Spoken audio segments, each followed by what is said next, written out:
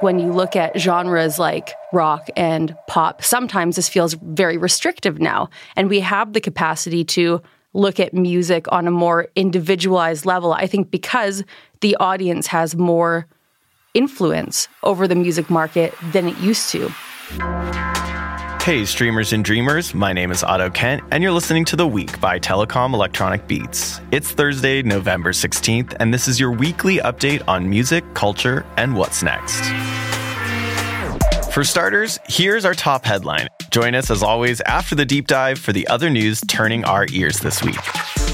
A minimum annual value for streams on Spotify. Over the last month, there were many reports of big changes coming to Spotify. Now, one of the most controversial of those changes is official. Starting in 2024, a track must get at least 1,000 streams per year on Spotify before it can earn royalties. The goal behind this change was, I quote, to demonetize a population of tracks that today, on average, earn less than 5 cents per month. According to Spotify, that would lead to the redistribution of 40 million euros. But long story short, the change means it will become even more difficult for rising artists to make any kind of money from the streaming service. And Spotify was already changing the way that artists made music to play by the rules of the platform. Plays only count when someone listens to 30 seconds of a track, and if the track is skipped, then it counts as a non-complete heard and makes Spotify less likely to recommend it in the algorithm. That means a general trend towards shorter songs and longer albums. It's a sad truth that artists who don't follow these trends have a harder time getting attention and making any money from the site, and this change only makes it worse.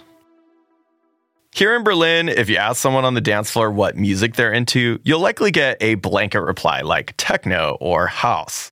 But it's just as likely that they'll say they're into some community or club or city or scene that reflects more of a general subcultural identity than a specific musical one. I mean, taste and fandom has always been tied to our identities, but today it seems like musical genres themselves are being replaced by identity-driven scenes. At least according to music researcher Chris Takrar, who recently wrote a piece for the music industry blog Media Research analyzing the increasing primacy of identity when it comes to fandom and listening habits. He argues that scenes and subcultures defined by elements of identity are more powerful than genres as defined by elements of musicality. For example, someone might say they're into sad girl more than just indie, or UK African diaspora instead of the more sprawling jazz type. That sense of identity may come from language, location, sexuality, gender, or otherwise, but it affects how musicians make their music and how we listen to it. We wanted to talk more about how this shift in emphasis from musical genre to identity-driven scenes is experienced by fans and what it could mean for artists and fans. And to do so, we invited Krista Bell to the studio. Krista is based in Berlin. She's a radio host, DJ, promoter, and a longtime artist relationships rep at music software company Ableton. And also, Krista and I love comparing how our internet age gap affects how we interact with music. So I figured that they would be the best person to debate this tug of war between genre and identity, if that's even a real distinction at all. So let's dive in. Krista Bell, thanks for joining us in the studio today. It's a pleasure. Thanks for having me. I hope people get a visual of your incredible outfit that you came in. You came in to rock. Oh, thank you. You're the first person that has worn a two-piece suit to the week. Well, music industry. Oh, we are getting into the music industry. We're here. Might as well cosplay your job. Today, we're going to get into something that could be quite controversial with music fans. We're going to talk about genres, genre tags, the genreization of a sound, or a grouping of instruments or a grouping of scenes. We read an article on the show last week that talks about music identity. It is research from a company called Media Research. They're analyzing the differences between the way that we identify with music-driven scenes that are more sad girl or African diaspora, things that you might find in a meme starter pack. Mm-hmm. So I'm going to start by asking you, did you get a second to look at this article? Yes, I did. So is it bogus? No, I think music has always played a significant role in how we define our personalities, right? It influences lifestyle, fashion, social life, and even our experience of sex and gender. I think fundamentally music consumers are the same as they always have been, but the ways we're creating, releasing, and consuming music, it's all much faster and more flexible than it used to be. And because of that, music is more eclectic.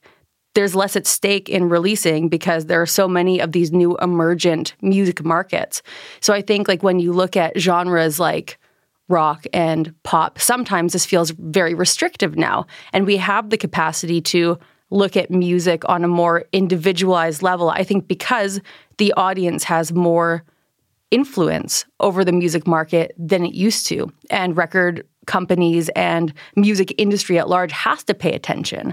And of course, platforms that we listen to music on, like streaming services or SoundCloud, the technology has to do with this, but audiences drive what is successful in technology. So I used to think, Spotify is pushing us towards listening to music in a totally different way. But I do think actually audiences have always wanted this kind of music listening that's more based on mood and identity. But the market didn't allow for it. That's so interesting. I guess I haven't really thought about the way in which when you go to a live concert and a band expands on a song from an album, and it's a lot of it, the amount of the break or the amount of the jam can often depend on the mood of the crowd as well. Totally. And in those moments where everyone's been bootlegging those shows for years, it's a claim for the possibilities that band has outside of these recording studios and these pressures to put out certain length songs or all of that. And maybe there is something happening where the feedback of what bands can make and share and what they can hear from their fans directly because of the internet has taken some of that jam vibe that you hear at the shows where like, oh, they brought a drum machine with them this time, but they never do that on the album. Yeah. There's new things that are exciting to listeners. But again, I think that it always goes back to like, this was a desire always that didn't have an outlet. Like when we think about how hard it was for people to make mixtapes in the past, you would like take a cassette and go on the radio and press record just right when that song you wanted was, or you would listen to albums and go to that one track that suited your mood, and you do that with all your albums and make a mixtape of that mood, or you would just listen to one album and find that song that suited you and listen to it on repeat. Right. It's like this was always audience behavior. And it's so funny because I think I started thinking about this in the negative sense. Like, I love the album and the art of the album, and I don't want to see that die. But at the same time, I'm like, would we be so precious about albums if we hadn't been forced into that method of listening to begin with? Right. Yeah, interesting. I didn't expect us to go here so quickly. Let's pull back for a second because I think we're going to go down a rabbit hole that could last 2 hours as usual. It's just like we're at a party. Genre talks. We didn't come here to play. So let's do something fun. What is a identity-driven genre, or like kind of one of these new genres that might only pop up on a Spotify playlist tag name or a Spotify playlist title that you identify with right now? I guess because I'm so focused on music technology often, I'm really interested in like the sonic qualities of music. And one genre that I'm really into right now is called squee. Nice. And what is squee? It's essentially like, I played a lot of video games growing up, and so I've always had an affinity for like chiptune music and stuff that kind of has that playfulness. Like the soundtrack to the video game Katamari Damacy, I think, is like a masterpiece.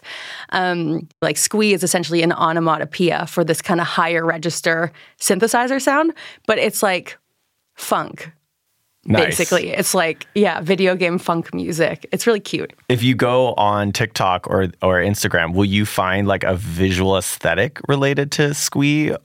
Yeah, I think often because it's related to video gaming, there's a bit of like a 2-bit imagery that you'll find, like that original Pokemon 2-bit graphics for Game Boy Color, but done up in a really colorful and modern and playful way. Nice. Are there any YouTube reviewers of purely squee, or are there like newsletters dedicated to squee? How do you find all the squee? Is it just playlists? It was one TikToker that's doing a deep dive into a lot of different genres. He's like, I want to demonstrate, like genre openness. So I'm listening to every genre I can possibly find. And he does a TikTok on each one. And Squee was one that landed on my For You page.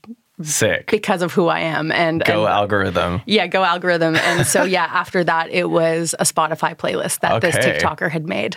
Well, I'm really into something that I think I found mostly through Spotify and through TikTok, which is this genre called depressive breakcore. Yes.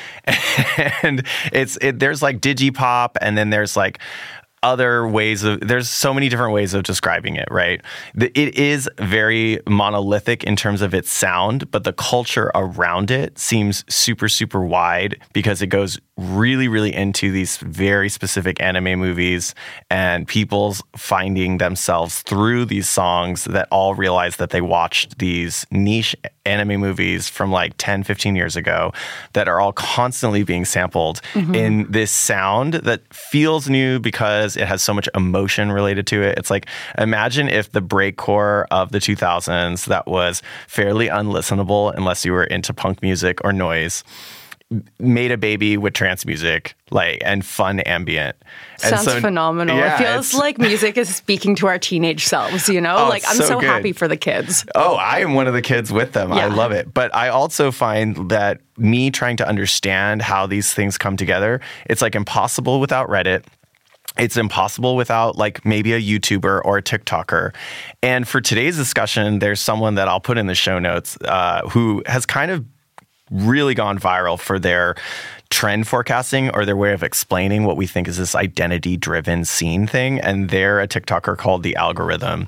And they have done these phenomenal breakdowns of the cult of celebrity and occult and seascape and AR retail. And it's all of these things that I think are becoming playlists. These topics that become, for example, a meme starter pack, and then all of a sudden there's one album that's on the meme starter pack that hasn't been around for 5 years or 10 years, and the way in which music is starting to mix up because of the way that they're being picked up for memes that hasn't really been in the playlists for quite a while, and certainly isn't being played on radio unless it's some 90s jams radio station. I mean, I love what you said before about the anchor in some of these styles being a movie, because that is so open and it's so much less restrictive. The way that we used to see genre categorization happen, it could be very sex, race, age,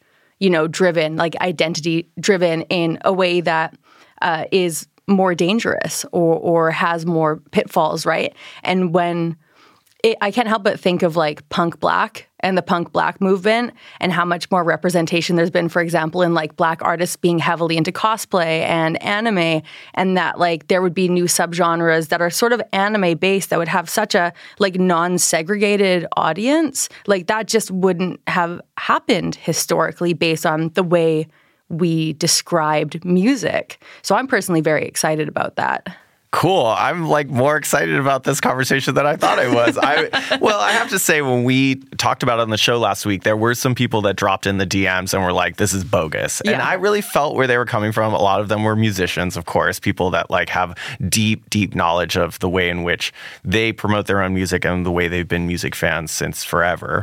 And I do agree with them just because I was very, very attached to music as my identity. And when I was growing up, it helped me come out of the closet. It helped me really navigate the world, my relationship to bands that helped me figure out how to dress. And I just have always felt genres weren't so tied down, especially one for me in high school, which was Riot Girl, where it was yes, a lot of the bands, if you put them side by side, probably had similar-ish looks and maybe even some similar writers. But in the general form, it wasn't music to riot to, straight up. People weren't throwing Molotov cocktails anywhere.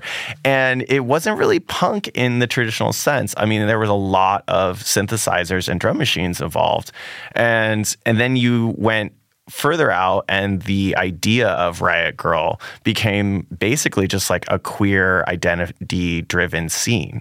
So to me, I'm okay, what's different here? It is playlisting. It is social media. What do you think is different? Well, I think like Riot Girl is a perfect example of what now would be considered one of these micro scenes we see playlisted. Like they didn't fit into punk. They didn't fit into like pure anarchy like that. And I think, yeah, there are examples from history that we can see that we're seeing now manifesting. And there's no way to imagine that in a current context because just the creation of this music is so different.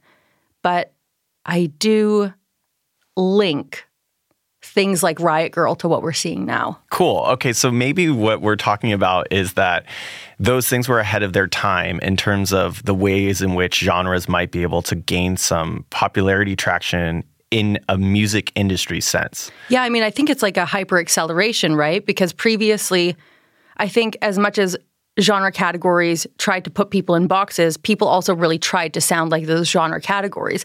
And there would be breakout artists that would push against it so hard that they would create something new, right? Now, because of the like breadth of music that's being created and the different experiences the music producers have, like we're just getting these genre mashups and mood mashups and cultural mashups that are happening at such a rapid speed. There's just no, like these things need their own specific definitions and subcultures, and it just happens. And I think music technology and music like industry as we knew it is just trying to keep up. And what we're seeing right now with playlisting is like the response to that. Absolutely. Wow. I want to actually talk about Spotify specifically because I mean, it can be such an eye roll to like continue to talk about it. And people are like, why are we only talking about Spotify? Like there's so many other places that we can listen. There's so many countries that don't even have access to it still. So, you know, you really can't do that to this conversation. There has to be other ways to approach this. But Spotify specifically has an effect because it's becoming the Walmart of music. And it is reaching more countries by the year. And this outlet called The Pudding published a digital project looking at the most popular genres from 2016 and 2023, ranked by streams on Spotify. The top 25 in 2023 included a lot of like trap Latino, reggaeton, musica mexica, and modern Bollywood. And some people would like to frame that in the way in which Spotify has taken more market share in other countries and how that necessarily pushes the idea that genres that become popular across the landscape versus popular because they're blowing up. Yeah, interesting. I mean, I think in my experience, music categorization often serves the consumer more than it serves the artist. And while it's very empowering that there's more like a more globalized music market, for example, I mean like the Bad Bunnies and the Rosalias, like the emergence of South American music in like North American pop music and the influence that that's had globally, like can't be ignored. But at the same time, I do worry about how limiting tags can also be like maybe just because you speak a certain language, all of a sudden you'll be seen as this like diasporic genre when really what you're trying to do like transcends just your regional or cultural experience. So while I really like celebrate how much, again, audience are driving music in different languages and of different regional styles, like those are getting pushed up the charts, I also just have my eye on it to make sure that we're not like being restrictive and putting people in boxes because of identity factors that they'd rather not be defined by actually in their musical output. So on that note, I want to switch gears because you and I both read this article called Sad Girl Music and Its Consequences. And I mean, realistically, of all of the mood identity-driven playlists that is center to this conversation, it's probably sad girl music because it's been around for so long and it continues to just like dominate the music criticism world. And this is actually a really interesting article because it talks about almost all the stuff we've talked about up until this point. But it also really kind of makes a claim for something that is old, that might seem new, and all the ways in which why it seems new, and it charts it with the virality on TikTok, and it does a lot of this like bridging with Tumblr. What did you think of the article?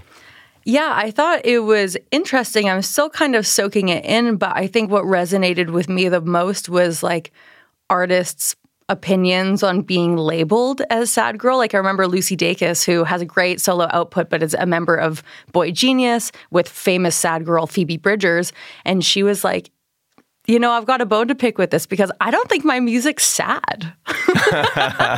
But I do understand the aesthetic. And like, I was a Tumblr girly, obviously. I mean, like, give me a still image of like a rose or like, I don't know, a gif of Lana Del Rey, like looking down in black and white in her car. It was like goals, And sometimes when you feel, I don't know, if I've felt depressed, if I've felt sad, I mean, you just want to soak in that mood. I mean, I was from the like Bon Iver skinny love generation, And it's interesting that in the article, it goes over how you don't have to be a girl to fit into a sad girl aesthetic.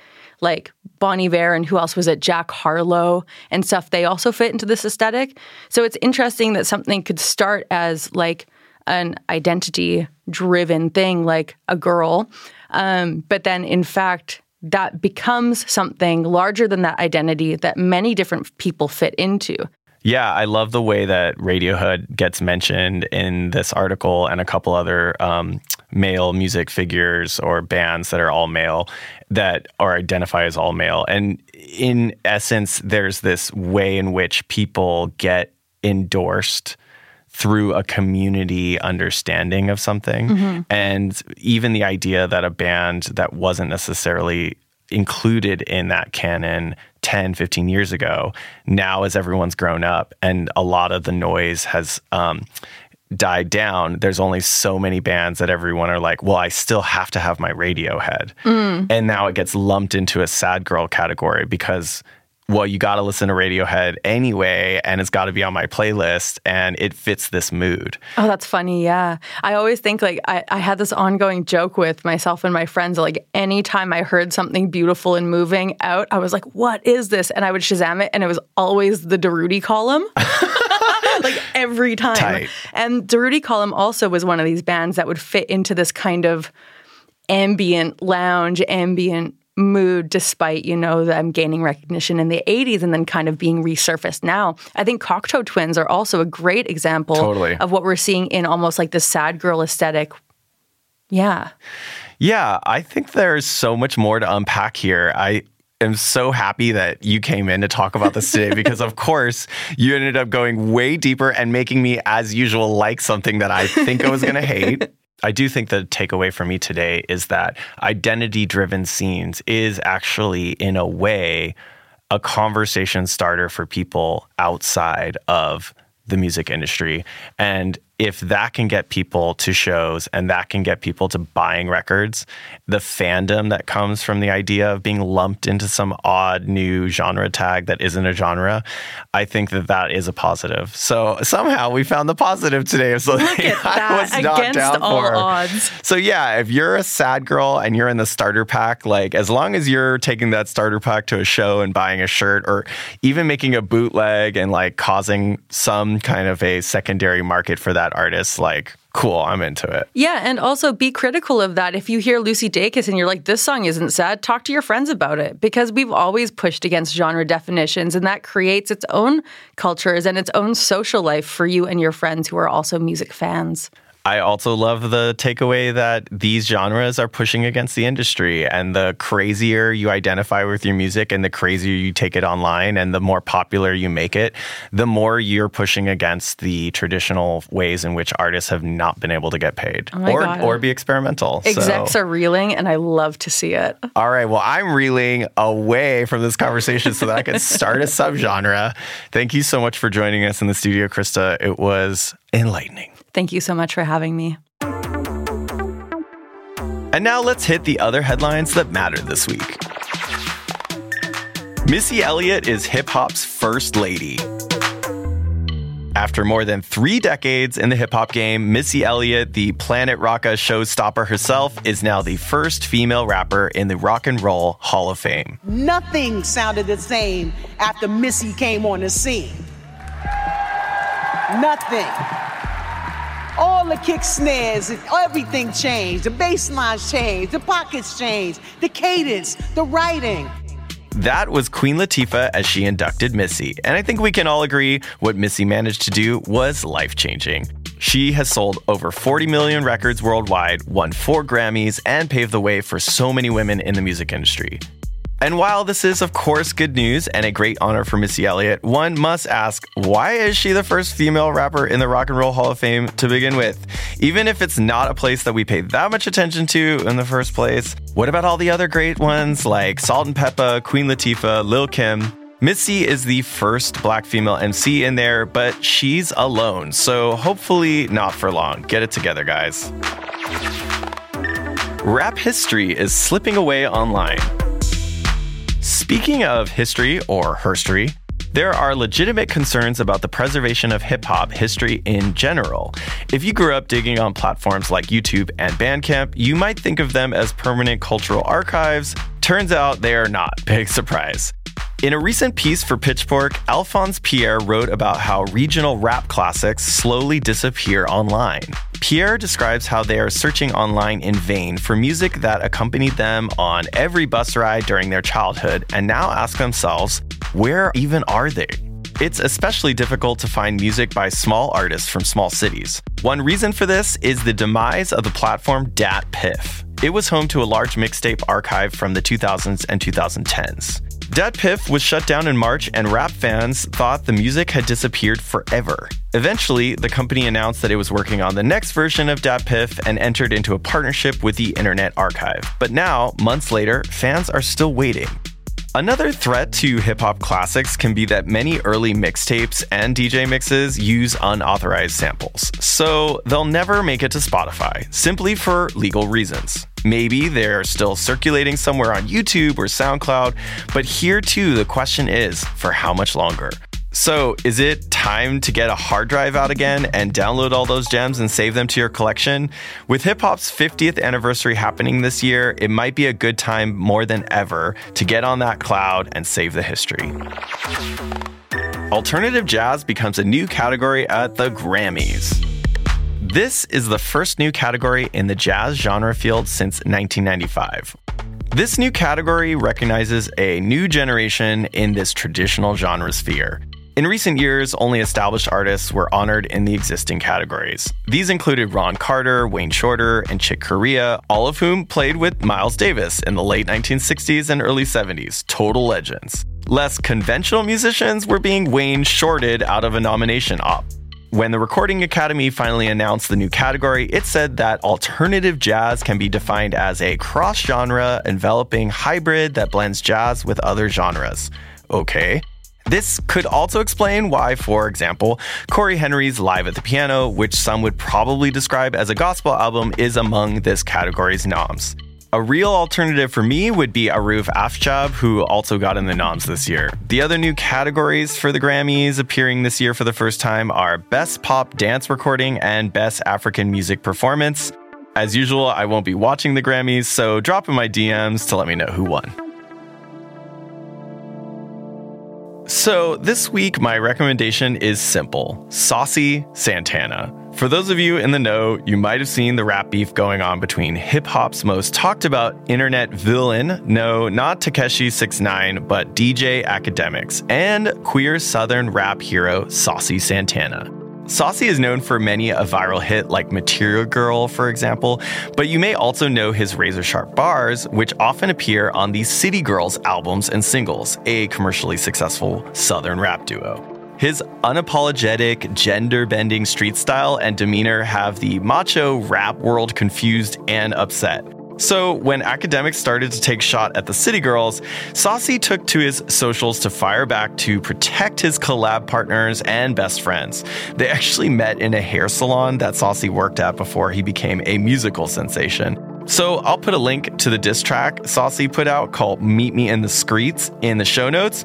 For queer hip-hop fans and rap fans alike, hearing Saucy flip unapologetically gay code and homophobic slang to slay this viral beef feels massive. Enjoy.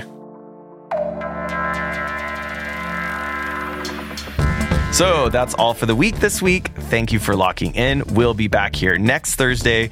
Take care and remember to stop scrolling. The Week is a production by Telecom Electronic Beats and ACB Stories.